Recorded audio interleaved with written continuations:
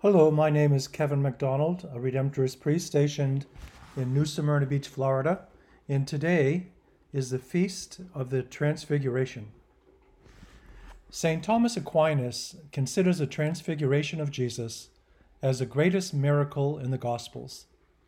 He believed that it complemented Jesus' baptism and showed the perfection of life in heaven. The miracle is of such significance because it happens to Jesus himself.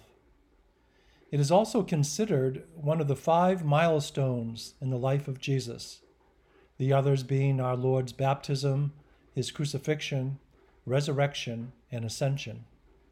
The mountain setting is presented as the point where human nature meets God.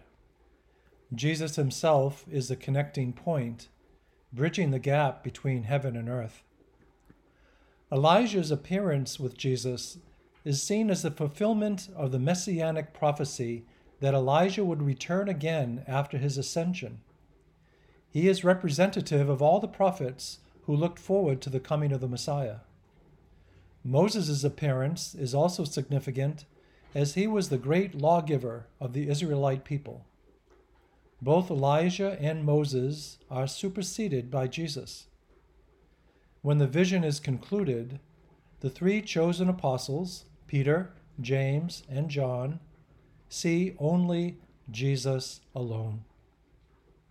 It is also important to note that the Transfiguration follows the confession of Peter, "You are the Christ," in each of the synoptic Gospels.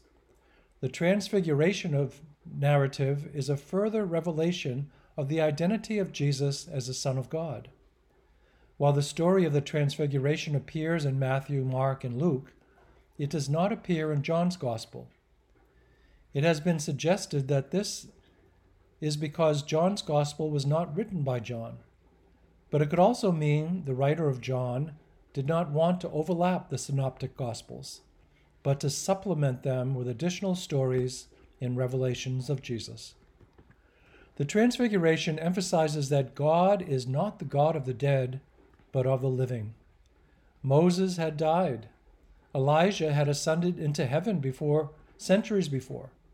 Both are now living in the presence of the Son of God. This would imply that the same return to life applies to all who face death with the certitude of faith in the resurrection.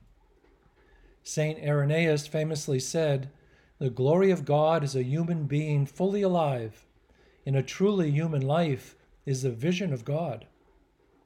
Origen, the early church theologian, saw the Transfiguration as the glorified status of the resurrected life. An 8th century Benedictine monk linked the glory of the Transfiguration with the supper Jesus shared with the 2 disciples on the road to Emmaus after his resurrection.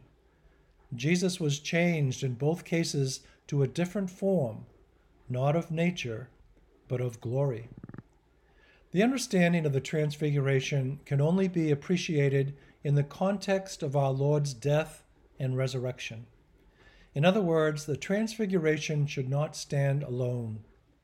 It is an encouragement to all disciples of Christ that a glorious future awaits us.